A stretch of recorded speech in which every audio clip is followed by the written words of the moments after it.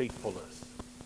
Why do the nations say, where is their God? Our God is in heaven. He does whatever pleases him. But their idols are silver and gold made by the hands of men. They have mouths but cannot speak, eyes but cannot see. They have ears but cannot hear, noses that cannot smell. They have hands that cannot feel, feet that cannot walk, nor can they utter a sound with their throat. Those who make them will be like them, so will all who trust in them. I want to call attention to that last verse, verse 8. Those who make them will become like them. Not only those who craft them, but those who worship them will also become like the God that they worship. O house of Israel, trust in the Lord. He is their help and shield. O house of Aaron, trust in the Lord. He is their help and shield. You who fear him, trust in the Lord. He is their help and their shield. There is a trinity of repetition here. He's stating for them and for us this morning instruction and command to trust in the Lord. And we'll spend a few moments together this morning talking about trust. You remember last Sunday morning when we shared with you that God had established the law as a means of protection for us, protecting us from being hurt by others, by hurting ourselves, by living lifestyles of self-destructive behavior, and from being hurt by others. There's another part of this that I want to share this morning, and the first two commandments deal with the spiritual. God wants to protect us spiritually. And so the first commandment, who can give me the essence of commandment number 1? Thou shalt love the Lord thy God with all thy heart, with all thy soul, with all thy strength. Number 2, you shall have no other gods before me. You'll make no graven image of me or no likeness of me, because God is spirit, and they that worship must worship in spirit and in truth. Perhaps the greatest protection that we need this morning is a spiritual protection, and obedience to those commands that protect us from lesser gods, trusting in something else, someone else other than the one true God. It's not that he needs the protection. God is totally self-existent and self-fulfilled. He doesn't need us for anything like that. But he knows these commandments, as all the commandments, were established for our good, for our benefit, for our protection. He wanted to protect us from missing the best that we possibly could enjoy, because we have a tendency to craft our own gods. Israel had a tendency to follow after idols rather than the true God. And so he was saying, don't settle for some phony God when you can serve the true God. And he wants to protect the fulfillment of our lives in the most critical dimension possible, that being the spiritual dimension of our lives.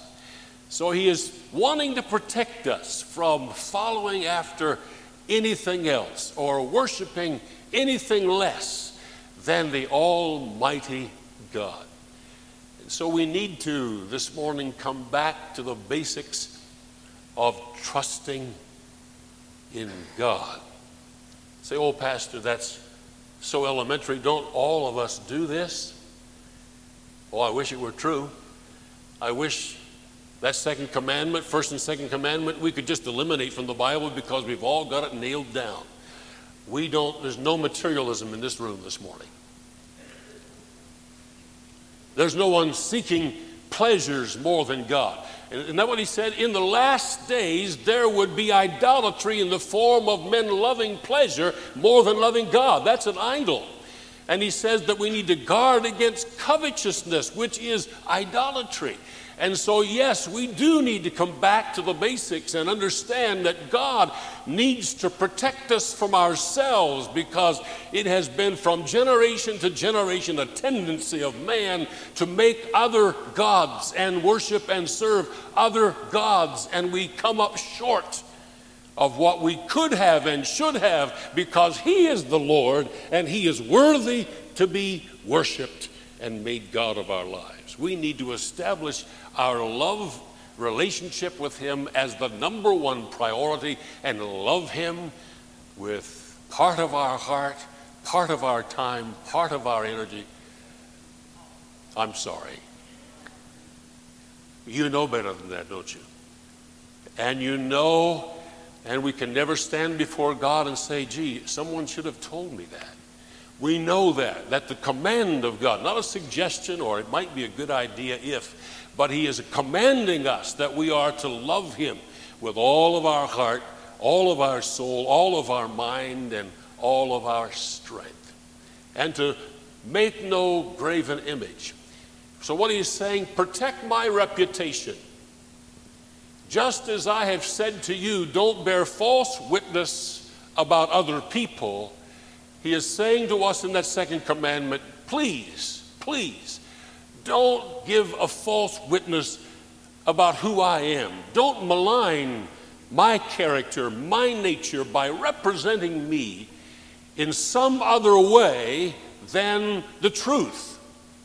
Because you see, we do not trust what is not true. And trust is something that is either developed or destroyed by experience.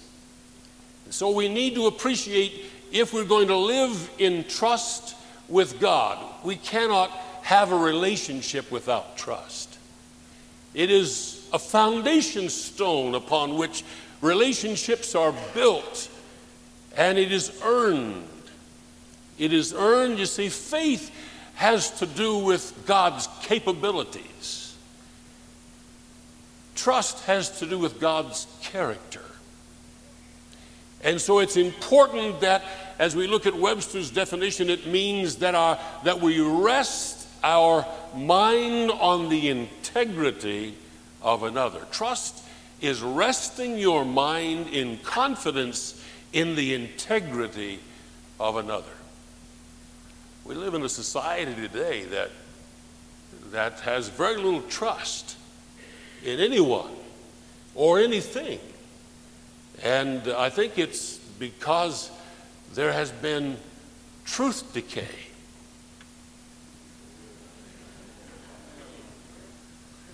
We don't know who we can trust. And so if we don't have the truth or deal in the truth, you can't trust. Once you have been lied to, once you have been deceived, once you have been fooled, you begin to back away. You do not trust, and the relationship is damaged. Something happens. Relationships are either developed or destroyed by experience, and that having to do with trust. And I think we need to recognize that our experience in our relationship with God is so based. And so what he's saying is, don't misrepresent me with something other than the reality of who I am, because that's not fair. That sends a false message to people who don't want to put their trust in a God like that. How many know he's an all-loving God? He's not an austere, angry person looking over the earth, trying to interrupt anybody having a good time. He's not just waiting for us to mess up so he can punish us. There are misconceptions of God that we are raised with, that we catch from other people. We need to find the source of truth and trust, because we know the truth about God. And the reason we don't trust God is because we don't know God. Let me repeat that. The reason we don't trust God is because we don't know God. You don't trust someone you don't know. And the more we know him in truth, the better we will trust him. The more we will trust him. Experience with relationships either develop that trust or destroy that trust. Since we're still in the book of Psalms, there is a psalm that maybe you can turn to with me, Psalm 41, verses 9 and 10. Here's David's experience. He said, even my close friend, whom I trusted, who we shared my bread, has lifted up his heel against me. He said in another place, my own familiar friend, we walked together into the house of God. But something has happened to that relationship. It has been damaged. It has been destroyed. Let me read it again. He said, even my closest friends, my close friend whom I trusted, has shared my bread, has lifted up his heel against me. Trust is destroyed by experience. Sometimes trust is developed. In marriages, trust is either developed or destroyed by experience. And so we need to remember the fact that unless we have the ability to trust, we do not have a foundation stone for relationship. It's true spiritually. So God said, I want to protect you spiritually from the kind of relationship where trust is eroded, where trust is damaged. I want you to know the truth about who I am and how I am, so that the better you get to know me, the more fully and completely you can trust me. And the only reason that we don't trust God as much as we could or should is because we don't know him as much as we could or we should. And everybody said, that trust relationship is absolutely critical to our relationship with God. What was this all about in Job's life? What was this crisis situation that arose that you're familiar with in Job's life? He came to a place of significant loss. I think that each thing that happened to him is somewhat typical of general areas of our lives. He lost his sheep, he lost his camel, he lost his donkeys, he lost his business, he lost significantly financially. He lost his 10 children, so he had significant lost family in his family, financially, and in his family, huge grief because of significant loss in his family. He's on the ash heap scraping boils all over his so significant loss physically. But he had not lost his faith. Though he slay me, yet will I, what's the word? Trust him. Though he slay me, yet will I trust him. And we need to bring that into this 20th century, to our situation, our circumstances, financially this morning, domestically this morning, in our households, our families, and in physically going through times of significant loss and grief and problems. We need to know God sufficiently so that in the midst of that we can say, I still trust in him. Why? I know who he is. I know how faithful he is. I know how loving he is. I know he has my best interest in mind. I don't understand all the circumstances about this. He didn't see the unseen. He didn't have hindsight like we do to read chapter 1 and witness the conference in heaven between Lucifer and the Father to say, have you considered the life of my servant Job? And the whole scenario that unfolded because of God withdrawing some of his head so that Satan could be proven wrong by a man who trusted in him. Oh, isn't it wonderful to look at a man whose life stood faithful in trusting God in the midst of significant financial reverses, significant family reverses, and significant physical pain and reverses, to hold and maintain his integrity and all of with.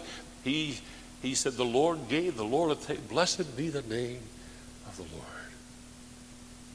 Now, I don't know how that challenges you, but that challenges me to say I trust him. Oh, for grace to trust him more. Jesus, how I trust him, how I have proved him, o'er and o'er. You see, trust is based on experience. And experience is getting to know God. And as we walk with him through the experiences of life and we put our trust in him and he proves himself faithful to us, the more we know him, the better we trust him.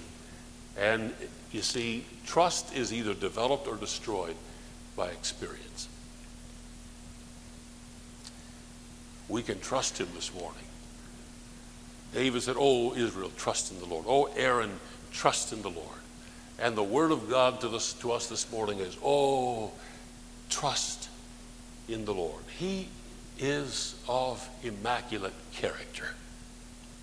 You can trust him. There's no deception in God.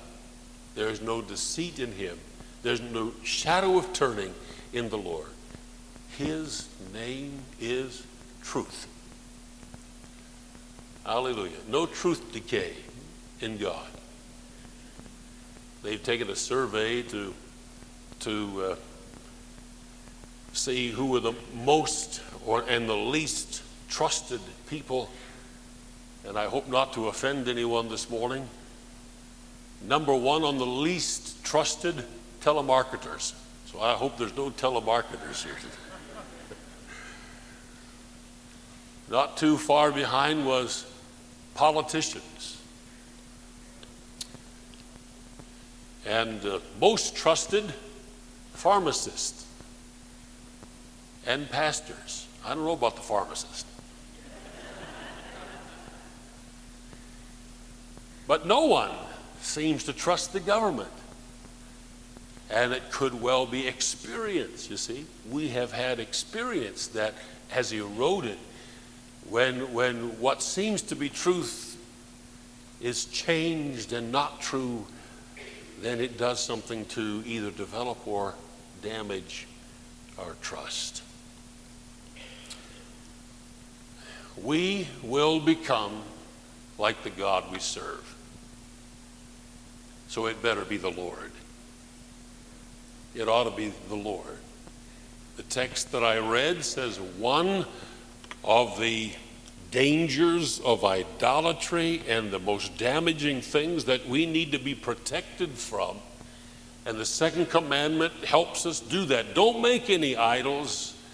Don't even make an idol of God or misrepresent God. He's more than any figment of man's imagination. There is no way this finite mind can represent God in any picture or any statue or any creation of man. He is much bigger than anything we could form or formulate. So we would be doing great disservice to the reputation and character of God to in any way create an idol of him. So he said, you need to be protected from false information about God, because you're only going to trust him to the degree you know the truth about him. Idols will preach a false message. Even idols, spiritual idols that are to represent God. We need to be protected from even the spiritual idolatry that we would create. One most common one is that this is the house of God. Oh, this, even though this size building could never hold God. It's not big enough to be God's house. Oh, we meet here for worship.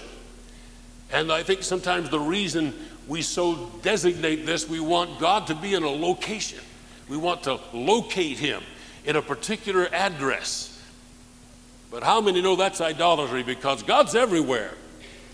He's as much on the job, he's as much at your home, he's as much on the parkway as he is in this building this morning. You can't locate God to 4561 Old William Penn Highway. You can't locate God to this little room right here. This is not God's house.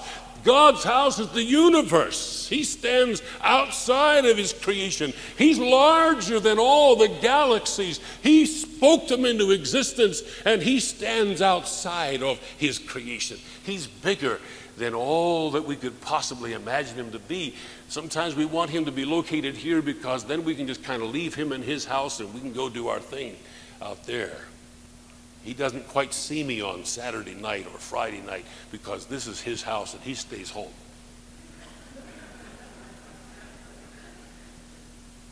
No, this is not God's house. This is a house of worship. This is where the church meets. But the Lord is bigger than this room.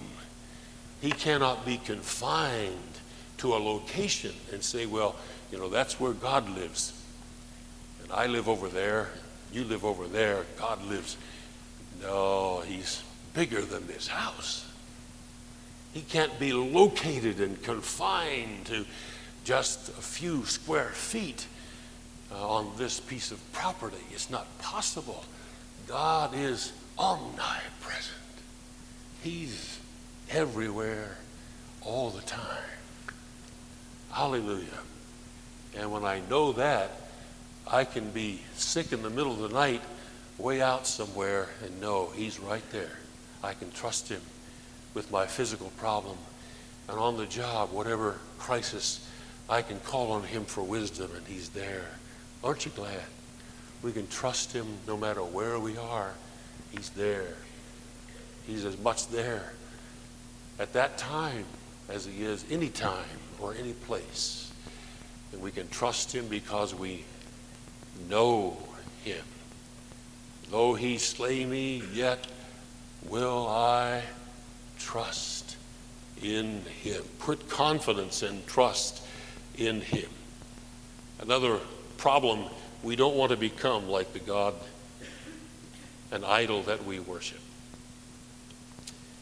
We want to become like the true God that we worship. That's our goal. We talked about holiness last week. Be holy, for I am holy. And as we worship that kind of God, it has an effect upon us. It transforms us into the image and likeness of the God that we are worshiping. We are controlled by what we worship. It's not that we should be controlled by what we worship. It is a fact. We are controlled by what we worship.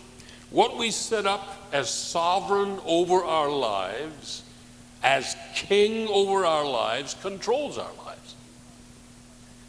And we deceive ourselves by thinking we control this, we control this. Friend, if you set up an idol in your life to be worshiped, it controls you. Whosoever commits sin becomes a slave to sin. That means there's a master, and it dictates when, where, and how. It will control your life. It's not a matter of it ought to, but if you set the Lord over your life, he becomes the control. He becomes the Lord and the sovereign, the controller of your life. And so he can prompt you of things you should do or not do, and you listen because he is the controller of our life. And when the temptations of life confront us, he is there to check us, and we listen to that. He controls our life. Let me give you a verse of scripture, 1 Corinthians 12:2. You are controlled by dead idols who lead you astray. You are controlled by dead idols. Don't let anyone deceive you. Addictions are something that control you. You don't have control over it. It controls you. Once you have set that up as something to be served, you must serve it. You don't have an option anymore. You become its slave. You become its servant. It dictates to you. And so God wants to protect us from that. He says, let me be the God of your life, because there's freedom, there's direction, there's fulfillment, there's satisfaction, there's everything that I created you to enjoy available to you. And it's not that I need my ego advanced by what you do. You need to worship a God who will control you, is wise enough to control you in the right way. Did you hear what I said? We need a God, and there's only one in the universe that is wise enough to control us in the right way and to keep us from all of those areas of life that would be destructive either to us or to others. God wants to direct our lives and control our lives in the way that is absolute best for us, for time and forever. That's a no-brainer, isn't it? Let's make him Lord. Let's make him God. That really is something that ought to be obvious to us. We need to really accept that without much debate at all. If we want just to have God who meets our need and we are not submitted to as sovereign, we want a genie. We don't want God. We want a genie. And to ask yourself the question, do I exist for him, or does he exist for me? If we create a God who is in existence for me, so that when I need him, I call on him as I need him, then we don't want to serve a God. We have a genie. We want to rub a little lamp and say, I've got a couple of wishes, Lord, I want you to grant me. And that's the extent of our relationship with God, is that we look to him only when we need something from him. But there's much more to my spiritual life. I miss so much if I make him a genie. He's not a genie, he's a God. He's the Lord. Do you understand what I'm saying? Do you understand what I'm saying? Don't just use God. Serve God.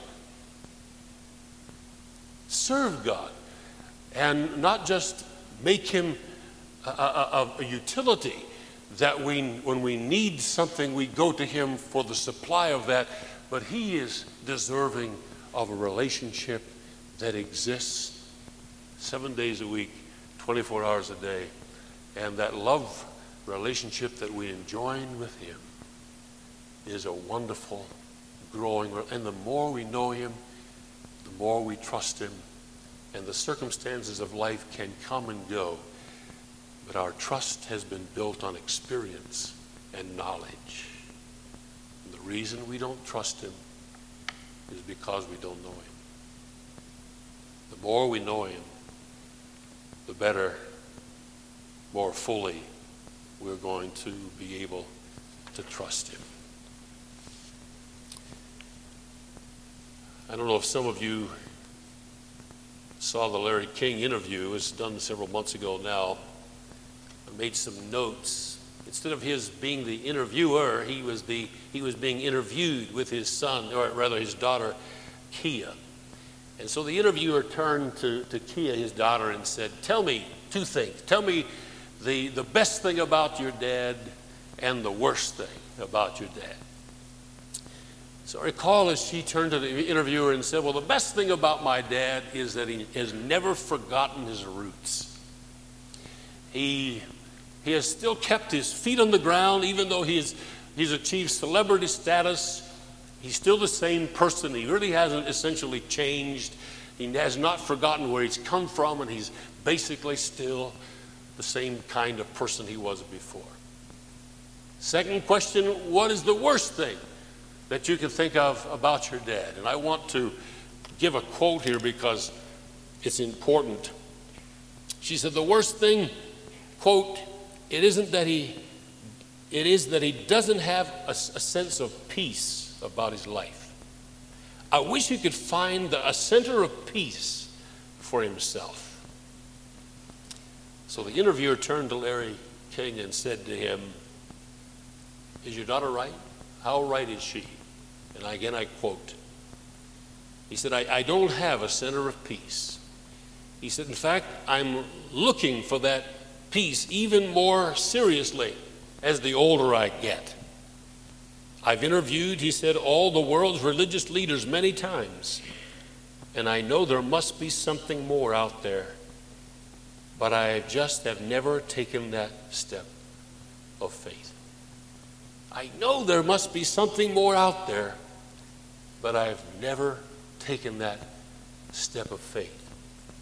That's tragic, because that's all it would take, would be one step of faith toward God, to knowing God and to finding in Him that peace.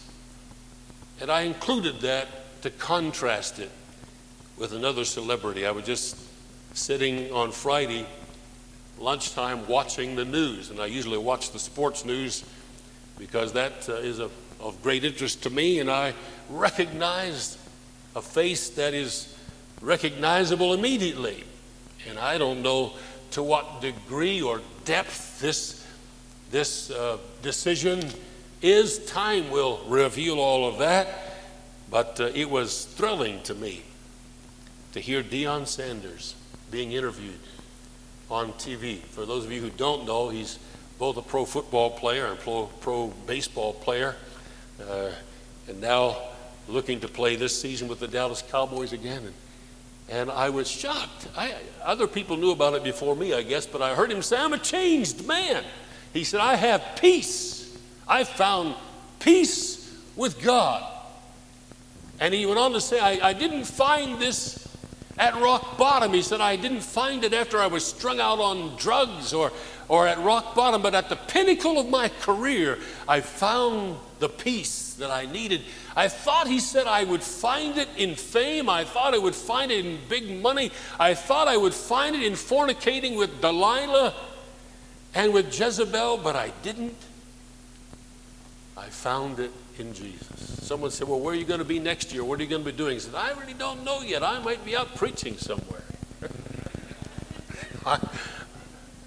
For what it's worth, a step of faith, and he found peace. I'm a changed man. I thought I would find it in this idol, or this idol, or this idol, but I didn't find it there. But I found it in Jesus.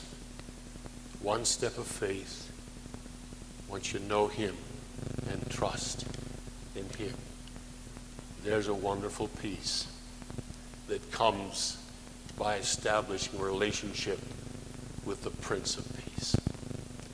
To know Him, trust Him with the most important part of your life. That spiritual part is the one that's empty.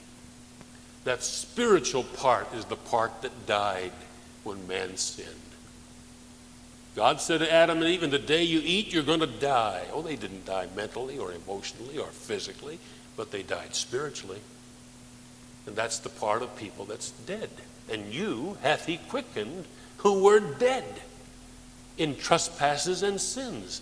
That godlike part, for God is spirit. And that spiritual part of us needs to be made alive. We need to undergo a resurrection by the power of God through faith as we come to trust Him. Then we become whole again, body, soul, and spirit. Hallelujah. And forever we can enjoy fellowship with God. Oh, we need to get to know Him more and more and more. Because the better we know Him, what's going to happen? The easier to trust Him. As parents, have you ever had kids, little kids, you're in the swimming pool, they don't know how to swim yet, they're too little to know how to swim. And you say, "Come on, jump in." No, they're afraid. They stand, they're shaking, and come on, I'll catch you. And they debate for a long time, and then finally they get up the courage to trust. They've had enough experience with you that they take that leap and you catch them in the water. You know what happens? What happens? Let's do it again. Let's do it again. 50 times later, let's do it again. Let's do it again. Your back's hurting and you're all wore out. Want to do it again? What? They've gotten the rush of being able to trust and not be disappointed. And you as a parent share some of that rush because they've trusted you. You know, I think God feels the same way when we trust him. It says, yeah, you know, they know me well enough, but I don't think that they're going to jump into a stranger's arms. They trust you because experience has developed, knowledge has developed a trust. Trust in the Lord. You see, faith has to do with God's capabilities. Trust has to do with God's character. He has a good character. You can trust him.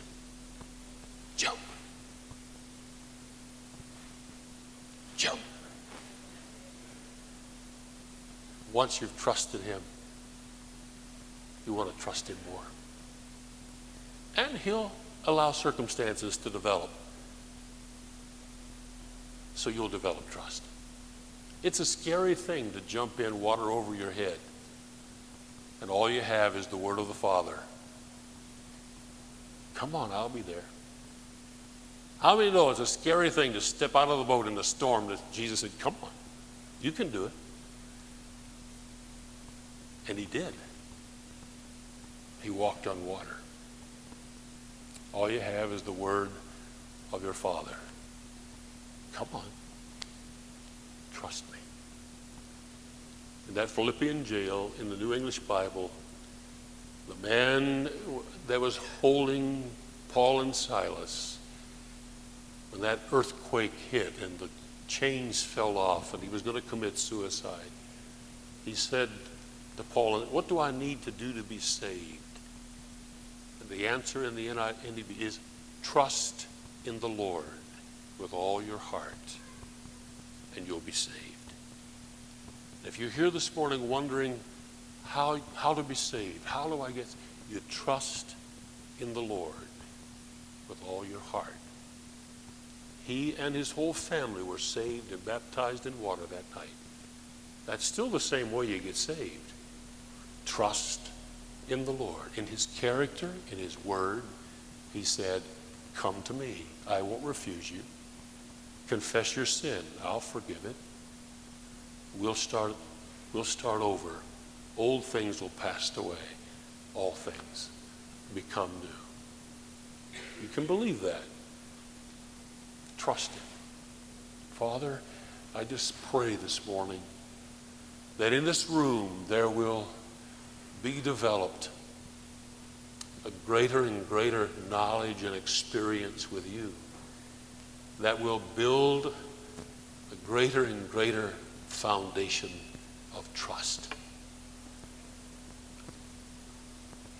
I pray this morning, Lord, some who perhaps need to come to you in the midst of significant losses of one kind or another and just say to you, I don't understand all that's behind the scenes in this, Father. I don't know all that's unseen about this, but I want you to know my faith and my trust is in the living God who has made covenant with me and who will walk beside me and see me through this, who has made promises in his word for wisdom if I would come and ask, that I see in his word that it's impossible for him to lie, and I put my trust in his word. Some who need to trust you for salvation, some who need to just put their complete faith and trust in the character of a God who loved us and gave himself for us to establish a relationship that would endure forever. Speak to us, Lord, this morning. Let the voice of the Spirit find reception in our heart and response in our heart. We'll give you thanks for this now.